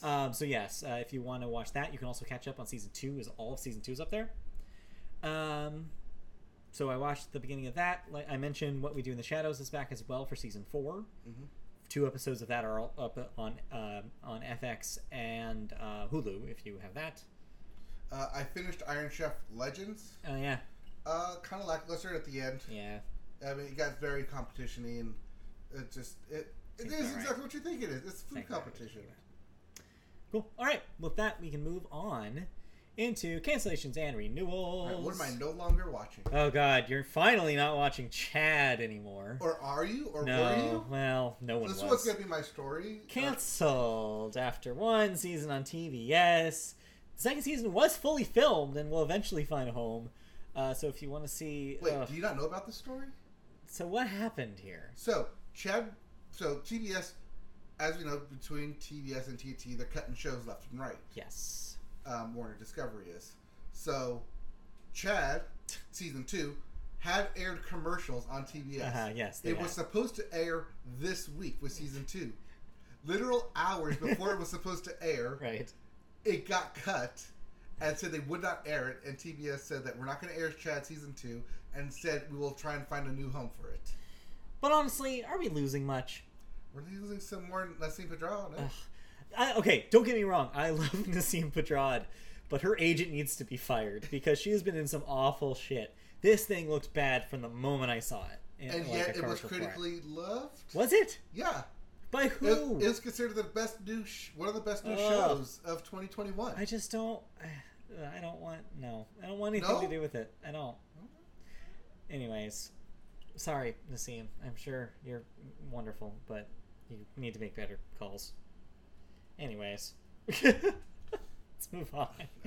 Not play a 14-year-old boy. So that's Chad. Ugh, gross.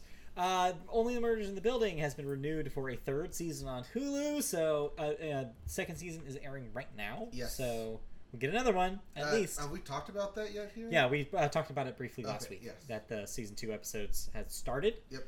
And still cooking. Things are really cooking. I mean, it's going some places. Emmy nominated. Right. Only Murders in the Building. Honestly, I think season 2 has been so much, in my opinion, way better than season 1. It takes the established strengths of season 1 and just pumps them up to 10. Well, because we already have our established main course. Now it's going to be you can else just in the go. building. Yep. And the show, like I said, is best when it just goes. And season 2, it just goes. It is not slowed down a single bit. I love they introduced a new character, the Steve Martin character's daughter. Yes. Who is just the most zoomer who has ever existed. Some of the funniest things I've heard on television this year, this kid said. It's been great. It's been great. Excited to see what they do with the show going forward. We also have Loot getting a 2nd season on Apple TV+. Loot! Is that the Maya Rudolph Yes, this is the Maya Rudolph thing. Criminal Minds will get a 16th season exclusively on Paramount+. So it previously went off the air in 2010, but coming back for Paramount+. Yes. Some of the original cast is going to return, but it's going to be mostly new cast. Yes. The Bear, which you talked about on the podcast last week, will be renewed for a 2nd season on FX and Hulu. So I don't think it was nominated this year because it's aired late. Out of the... But next year, episode 7 of The Bear is going to win Best Writing. If you say so. I'll believe it when I see it. Well, yeah, you better watch episode 7 then. Next up, Dr. Death will get a 2nd series because it is an anthology series. It will be turned into an anthology series. Aha. Yeah, so 2nd season will follow a new Doctor of Death. Got it. Dun, dun, dun. Dun, dun, dun. And then lastly, sad one. I just threw this in here because I saw this morning. It was happened yesterday. Yeah. But yes, Close Enough on HBO Max canceled after 3 seasons. I say 3 seasons in quotes. That was obviously one big order. But still, sad to see it go. Interested to see what J.G. Quintel does next. Because he kind of did his passion project. Yeah. What do you do now? If you're Find him. your next passion. Yeah, what do you do? But yeah, honestly, I'm okay with this move. I would love to see more of it. But I feel like it ran its course and it had some wonderful episodes. Very niche into people who specifically lived in Southern California. It was a very Los Angeles show, and a very Los Angeles show for people between 25 and 35. When you have a show specifically about Catalina Island, Yes. most people probably don't even know what that is. Outside of the Catalina wine mixer. Oh my. Honestly, I loved everything about this show. I'm sad to see it go, but yes, we will always have it. And like I said, excited to see what he does next, because I could see him working on an existing show and really spicing it up. Mm-hmm. So I hope that that's what he does. And that's it for cancellations and renewals. That's all right. I think the show kind of wrapped it up when it did last season. The Halloween episode. That's what I was thinking. I feel is the perfect way to send it out. Yep. It's the perfect. It's just it's an example of what that show's strengths were, and just knocked it out of the park. The whole like going into the Cartoon Network Studios thing was just like, yeah. Once you do that, you don't have to do anything else. You're good. Yep. You hit your ending. Yeah, you hit your ending, and yeah. Great job. If you didn't see it close enough, just watch all of it now. It's great. Yep. Very bingeable. So here you go. All right, let's move on into the movie section where our box office lives. Box office numbers this weekend. Your number one movie was, of course, Thor: Love and Thunder with a $144 million debut. Pretty good. Yep, you can listen to my thoughts on it last week. Yes. Following that, Minions: Rise of Gru spent its second week. $46 million, $210 domestic. That will easily make more money. It is the Minions, after all. Yep. Number 3, Top Gun Maverick, coming in with another $15 million. That's almost at $600 million domestic. And we'll get a little bit into Top Gun Maverick in a bit here. We will. Coming in at number 4, Baz Luhrmann's Elvis with another $11 million. I'm never going to stop. $91 million domestic. And rounding out your top 5, Jurassic World Dominion with another $8 million. That's at $350. So even though Elvis was at 91 at the beginning of the weekend, over the course of the week it earned an extra $9 million, which means it either did or it will by next week hit the $100 million mark. Yes. Your sole new release for the 22nd of July will be Nope. But getting a wide release this week. Yes. Not the two that we mentioned last week of Paws of Fury and Where the Crawdad Sings. Yes. Marcel. Yes, Marcel the Shell Shoes On finally goes wide. Yes. We may see it tomorrow. I may see it tomorrow. We might see it tomorrow. You want to see Marcel tomorrow? Maybe. We might see it tomorrow. Well, although we're probably going to go to Long Beach. Oh, so. Might be closer. Well, we'll see. I don't know. We can talk about it. Yeah, I'm going to try and see it this week. Yeah, I'm going to try to see it too. Very excited to see Marcel. Heard nothing but good stuff about it. Another A24 piece. Yes, A24. Killing it. Not so much killing it, though, as the stories that we have this week. Yes. First up, we start in the land of China, where, of course, over the past year, producers behind some of the biggest U.S. blockbusters have kept in scenes that could irk China's censors, apparently less concerned about the potential loss of access to theaters across the country of 1.4 billion people. As a result, some of the most anticipated movies released in recent months, including Top Gun Maverick, Spider-Man No Way Home, Doctor Strange in the Multiverse of Madness, and Lightyear, have not and may never see Chinese screens. In recent months, film studios have begun to rethink the trade-off associated with appeasing censors in China, particularly as the country's box office becomes more insular, more heavily regulated, and continues to be battered by COVID-19 restrictions, according to some experts. Quote, "Pleasing Beijing no longer guarantees big revenues in China," said former DMG Entertainment president Chris Fenton. "Such risk and effort no longer guarantees results, and I expect the lack of certainty to prolong this era of pushback for quite some time." I honestly don't blame the studios for looking at the numbers and just being like, well, if people in China can't see movies, then is there really that much of a risk of not putting a movie in Chinese theaters? And there's not. And so why not just make the movie you want to make the creator's intent instead of having to chop it up for an audience that doesn't care anyways? So this is a thing that happened in the previous decade, the 2010s, where a lot of movie studios would either cut scenes or change scenes or insert scenes specific for Chinese audiences. Yes. Or in order to make one of the 10 films allowed by the Chinese government into their theaters. You saw this especially with a lot of Disney and similar studios' excuses for why same-sex romance representation was not allowed. their excuse a lot was like, well, we would have to cut it for China, and we would have to cut it for Russia, and they would have to make excuses for why the international release was the cause. This is going to become less of an excuse. I mean, we already saw it with the same-sex kiss in Lightyear. This could continue, and that's a good thing, as long as they're not as driven to make sure that the Chinese audience can see it. Yeah, it's a long time coming. I mean, we've talked about here on this podcast about the studios making changes, digital changes. Like even with the Top Gun Maverick trailer that came out a couple years ago. Right. For the first one that came out like 2020 or 2019, even.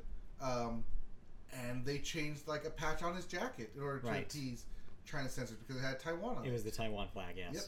And when Top Gun Maverick came out, no such change. Right. Because they didn't have to appease anymore. I mean, it's tough. Obviously, they're a business, as we like to say in the Media Boat podcast, and they want their movies seen by as many people as possible and have as many people pay for tickets as possible. But ultimately, when you have to cut your losses. And here, studios have realized finally we have to. We can't rely on all those people seeing it, especially when COVID restrictions are keeping them home anyways. And they can't see the movies. So, So maybe we'll revisit this in 5 years. Yeah, we'll come back to it in 5 years and see if this did make an impact. If studios finally just got over it and were like, no, we want to make these stories, we want to tell the stories that we want to tell, and we are no longer going to make the concessions to do that. You know what this means, right? No longer forced scenes in China. Yes. I'm looking at you, Transformers. Yeah, we saw a lot of that last decade. You're right. All right, let's move on into the second story in movies this week. A little crossover with video games. I almost had this in my bits before I scrolled down and had to delete it. Yes. Nintendo. Sorry, I swooped in and got it for you. That's okay. It's fine. Nintendo has bought a studio called Dynamo Pictures, a Tokyo-based CG production studio that will be renamed Nintendo Pictures. The acquisition and name change are projected to close on October 3rd. In a recent filing, Nintendo said it's acquiring Dynamo to, quote, strengthen the planning and production structure of visual content in the Nintendo Group. Dynamo Pictures has a diverse portfolio of animation and motion capture projects under its belt and has done work for several games like Monster Hunter World and Death Stranding. The studio previously collaborated with Nintendo to create animated shorts based on its Pikmin series. By purchasing Dynamo Pictures, Nintendo might be preparing for a future where film and television shows based on its properties will be done in-house. This makes a lot of sense. This dovetails pretty well with Nintendo stating a couple years back that they wanted to expand and branch out into other media, including this upcoming Super Mario Bros. Movie. Right. I wonder if they've had early release or access to what it looks like and be like, hey, we can do this for other properties. Yes. In-house, so that's why they purchased this. Also, they've seen what League of Legends did with Arcane and Netflix. That was the other thing I was going to say, which is now the iron is very hot when it comes to adapting video games into television and film. And so why not get people that they own to help out with this process? Now, that's not to say that Nintendo has not done this in the past. Right. There has been Kirby TV shows. Yeah, there has been Legend of Zelda TV shows. Obviously, just look at Pokemon, which still runs today. That's not in-house in Nintendo anymore, but it was originally. And so, you see them already have done that in the past, but it's been a long time.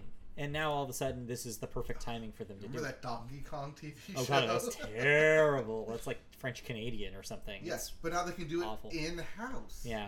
With motion capture. I would not know. But one thing, though, about this story, though, I think that maybe people are jumping to conclusions a little bit about. This doesn't mean we're immediately going to see Nintendo make their own television shows. Really, I think this is a video game-related thing first and foremost. They've already worked on video games. It would make sense to work on Nintendo video games. Of course, Nintendo is not necessarily a studio known for cutscenes and character animation. Not necessarily their bag. But they do have series where this would be helpful. I could see them working on Breath of the Wild 2 cutscenes. I could see them working on future Xenoblade games. I could see them being a really good thing to have if they wanted to make a new IP that maybe had more realistic characters, something like that. There's a lot of opportunity here for Nintendo video games as well as extended media.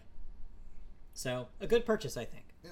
And as it's also part of, as we mentioned, Nintendo's opportunity and wanting to expand into other medium outside of video games. I mean, they see their potential as a big media juggernaut, and I think they will act upon it. But that Super Mario Brothers movie has to be good, because if it's not, all of this goes away. You saw what happened to Square and Final Fantasy The Spirits Within. Yes. We're staring squarely at you, crispy rat. Yes. So it's all on you, Chris Pratt, the crispiest rat there is. All right, let's move on out of that. Any video games that wow, I thought we were in video games because we should talk about Nintendo. Any movies that we watched this week? Wow, just like promoting HBO Max here. I watched the Bob Burgers movie. Yeah, what'd you think? What'd you think about it?